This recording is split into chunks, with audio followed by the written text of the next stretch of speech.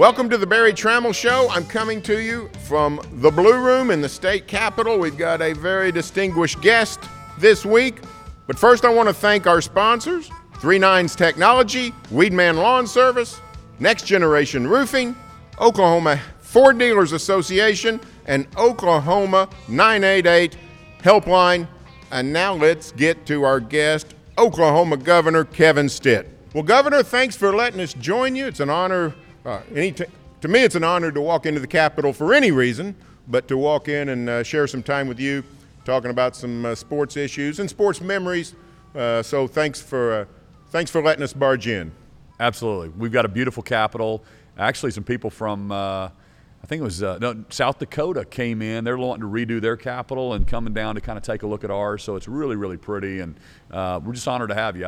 I've obviously followed your career for a long time growing up in Norman, and it's just cool to get to hang out with you for a little bit. Well, it's full disclosure. I covered Norman High School football for a full decade.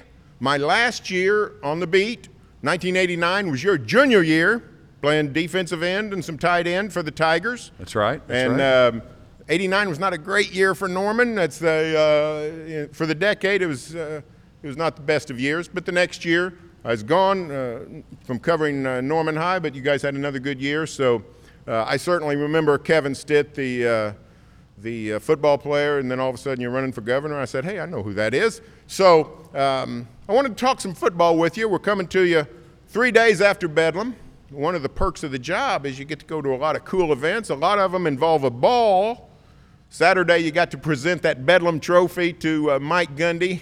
How is the perks of the job? Getting to go to cool events, football games, those kinds of things.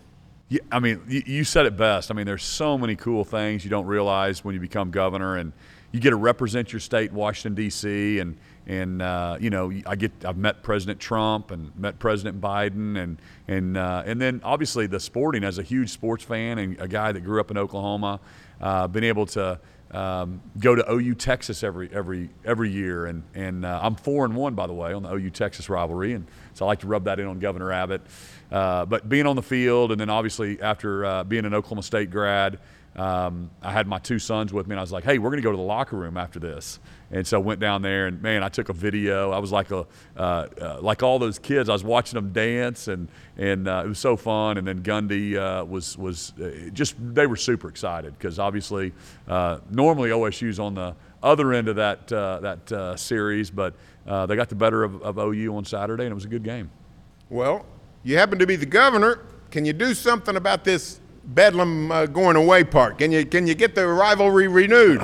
You know, I mean, we certainly probably could. I know down in Florida, they actually passed a law where Florida and Florida State, when they went to separate conferences, would play every year. And that's something that's on the table.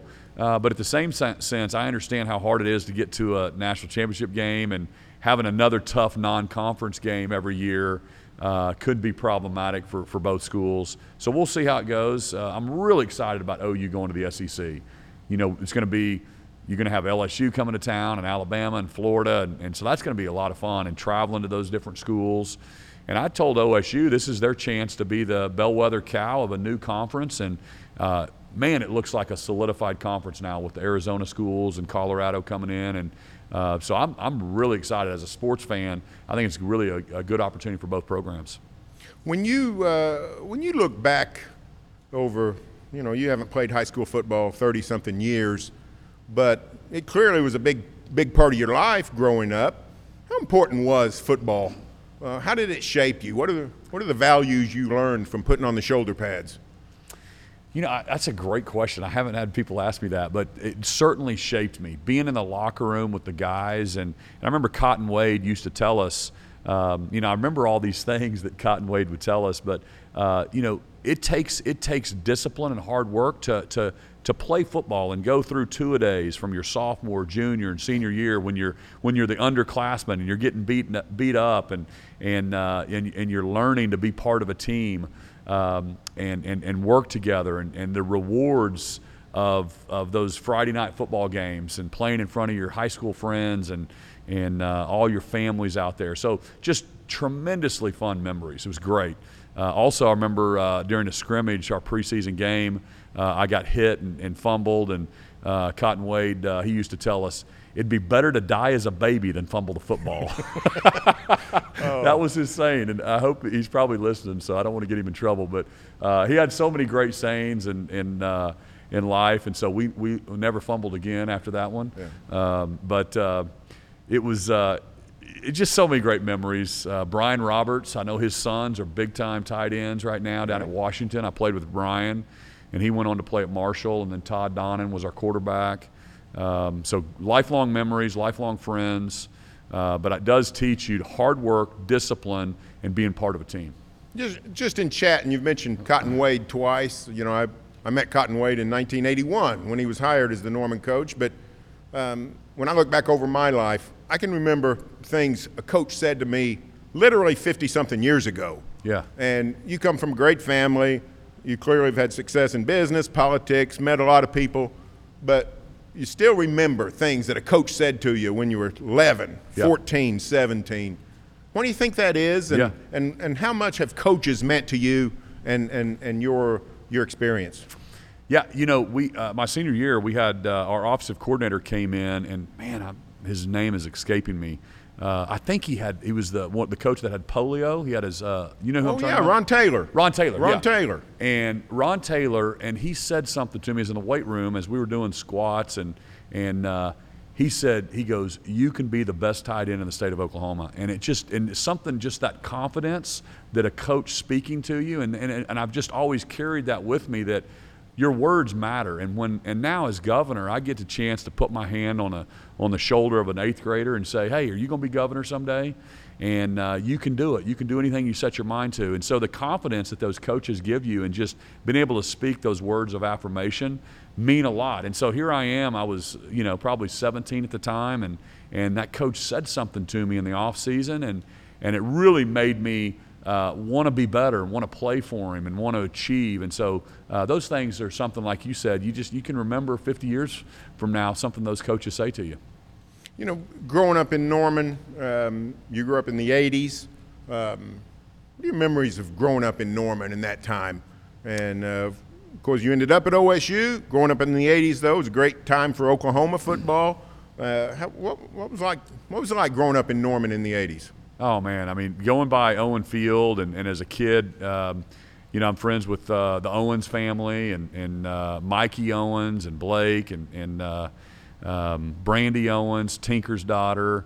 She was my age, and so I remember going over to the field to a birthday party or driving around and seeing the stadium, which was really cool. And then obviously I was in 7th grade when the Boz came on the scene, and everybody had flat tops, and we had our haircuts like Boz. And I'm on the school bus there on Main Street, and Boz pulls up in his white Jeep, and all of us boys on the school bus, we're just like screaming out the window for the Boz, and then seeing him at the new movie theater around town. So those football players were bigger than life. And then Keith Jackson came and spoke. My dad was a pastor there in town, came and spoke at our youth group. And I just thought that was, I had died and gone to heaven being able to hang out and meet Keith Jackson, the great tight end for Oklahoma. So great memories. Lydell Carr went over, Keith Jackson took us back over to the dorms there. So we see Lydell Carr, we see all these great players. And then being friends with Todd Donnan. Now Barry Switzer's kids, they'd got a divorce and they'd moved on. But we knew him. We knew Barry's sons back when they were much younger, 2nd, 3rd grade, and then they moved back to Arkansas. But the Bobby Proctor, and those guys, they were friends more with my brother. But just being around the program, we obviously were just die hard and living and breathing, and with all of our friends. I remember those Miami Orange Bowls where we lost like 2 or 3 in a row. Otherwise, we'd have won a couple more national championships. Yeah. Just remember just hating Miami because they had our number. They were there. Easy to hate. They were easy to hate back in the day with those good players that they had. You, of course, grew up in Norman in the glory days of OU football. You go to Stillwater, go to Oklahoma State University. Turned out great for you. Not the best time to be an OSU football fan, early 90s, your years in Stillwater. Did you maintain your passion for football while you were on campus at Oklahoma State? You know, not really. I mean, when I showed up in Stillwater, and I just wanted to get away from home, didn't want to go to school in the same hometown I grew up in, and both my parents met at OSU. They went to Oklahoma State. So I went up there, and we were 0-11-1, I think, my freshman year in Stillwater. So pretty much you could walk into the game anytime, and it was totally empty.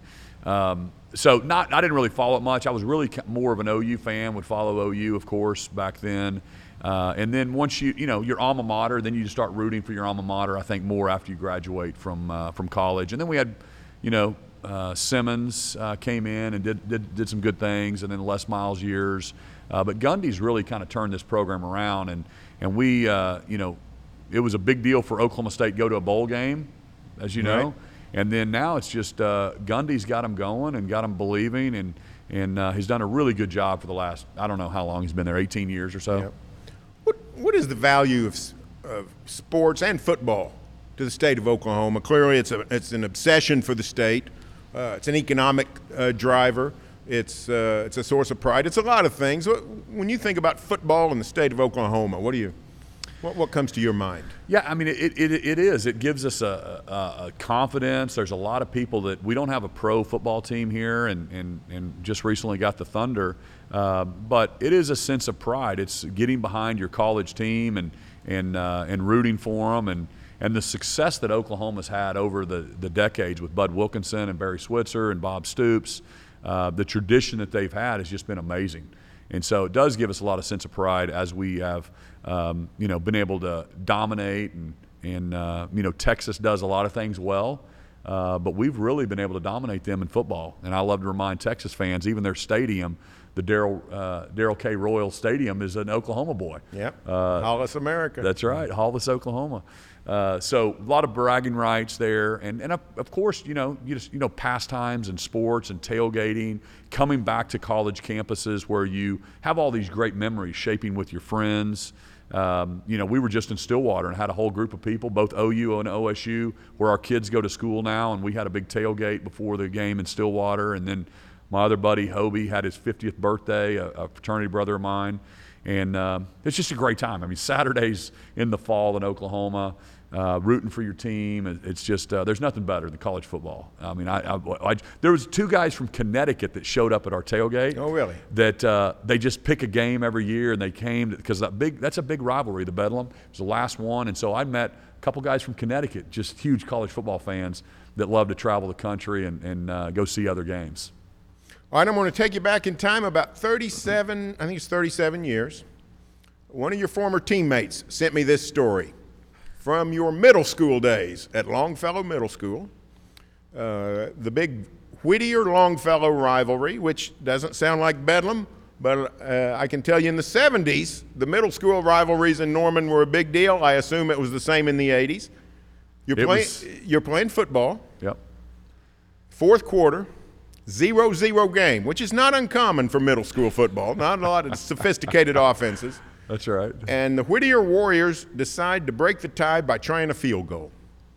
And didn't seem like a good idea when I heard the story. Middle school kicking's not sophisticated, but turns out the Warriors had a pretty good kicker. Scott Blanton, who went on to kick for the Sooners, kick it for the Washington, now Commanders of the National Football League. So I can see why they would try it. Yep. They snapped the ball for the field goal. Not great blocking, not great technique, not great functionality. And a certain defensive end for Longfellow gets such a jump that he beats Scott Blanton to the ball. He beat the kicker to the ball, kicked the ball himself, going the other direction, went and picked it up and ran the other way. Longfellow beats Whittier 6-0 by kicking the other team's field goal. That defensive end is now the governor of the state of Oklahoma. Do you remember that play, and how did you ever kick another team's field goal? Hey, not only do I remember the play, but it's sad to say that you were talking about an 8th grade sporting event instead of like some high school where I'm scoring a touchdown. But I totally remember the play, and you're right. I mean, it was a big rivalry. We had the the rivalries across town, Whittier versus Longfellow, and so we have the cheerleaders on the Whittier. We all like the girls at Whittier, and they all and the Longfellow, et cetera, back and forth. Scotty Blanton was a great kicker, as you know, played in the pros. They had a chip shot field goal like on the 5-yard line. And I remember this like it's yesterday. They called a timeout. They came out. This is another lesson you learn in sports. Came out, and our coach came out, and he said, we got to block this. You got to block it. Well, for some reason, I just got it in my head. I am going to block this kick. And, you know, life is like that. It's a mental, you've got to just make that switch. And so I just said, I'm going to block the kick. And I watched the ball. As soon as it snapped, I busted through the line. I got that back there so fast that the holder was putting it down on the tee.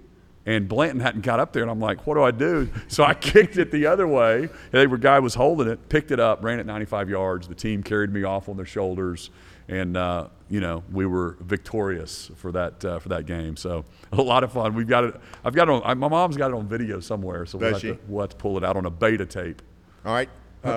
Kicking the ball and scoring the winning touchdown in the Longfellow Whittier game. How does that rank with election night 2018? Which was the bigger thrill? Oh man, probably election night. Election night. There's nothing like it. I mean, as an Oklahoma boy, 4th generation Oklahoma.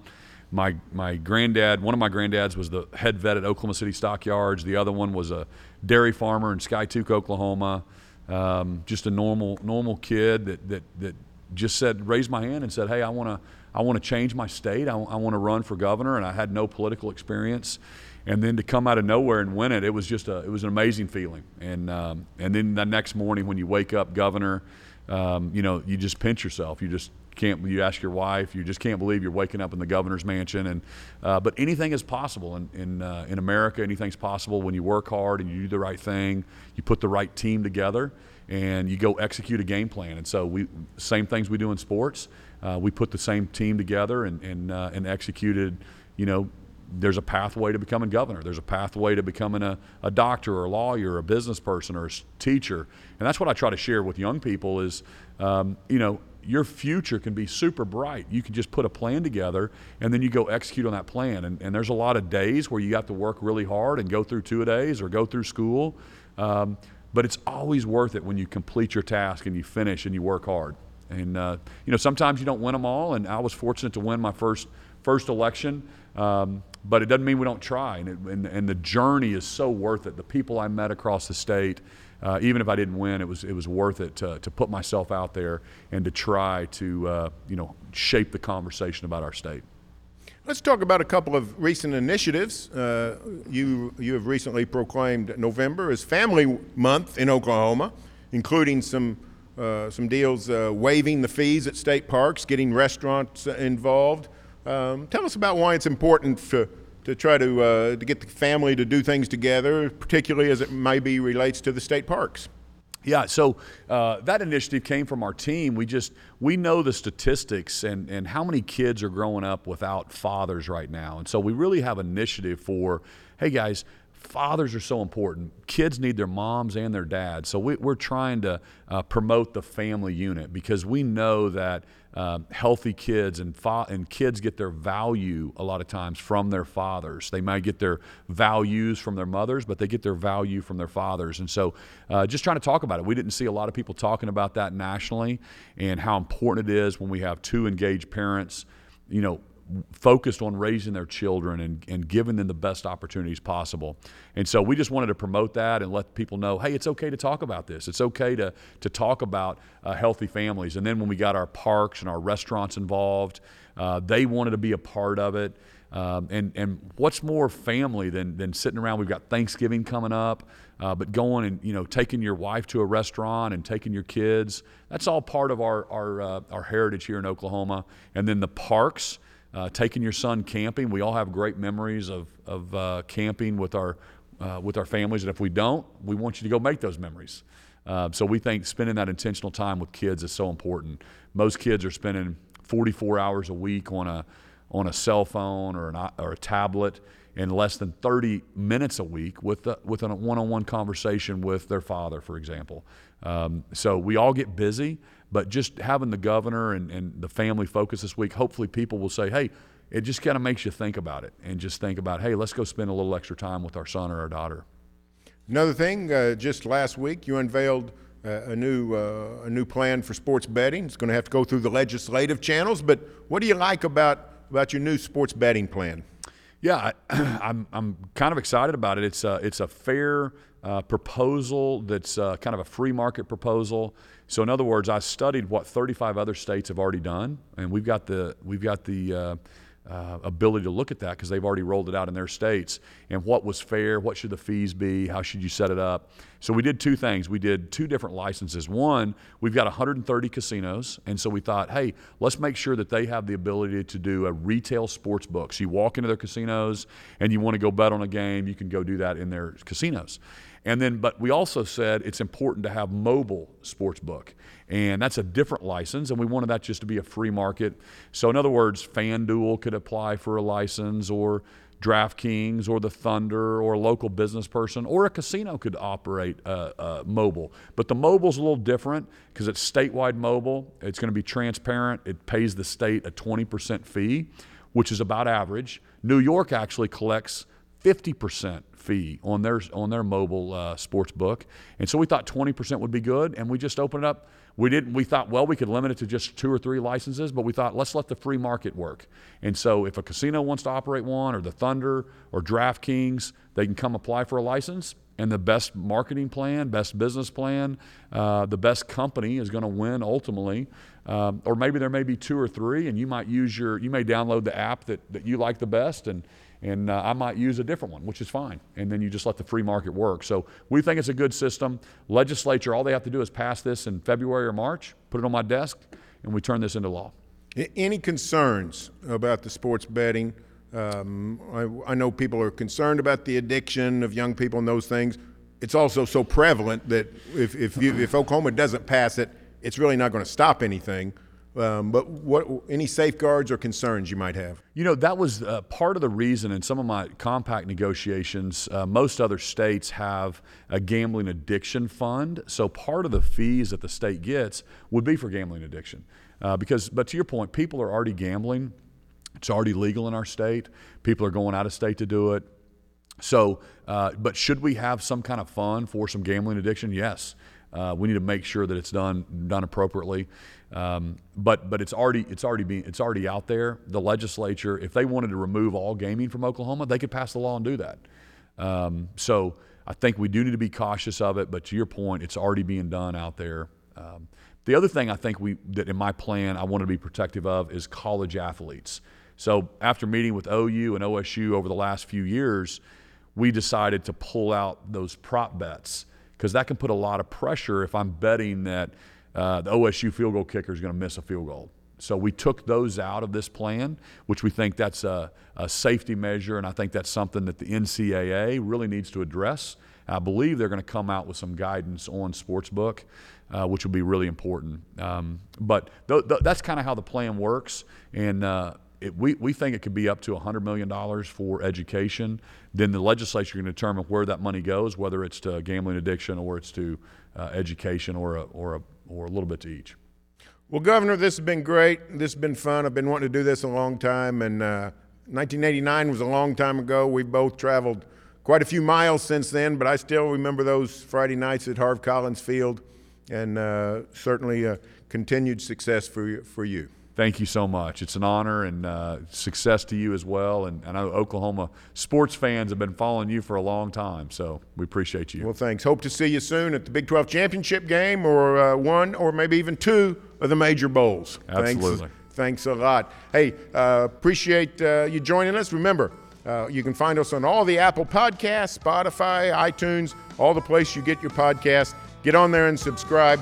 We will talk to you next week on The Barry Trammell Show.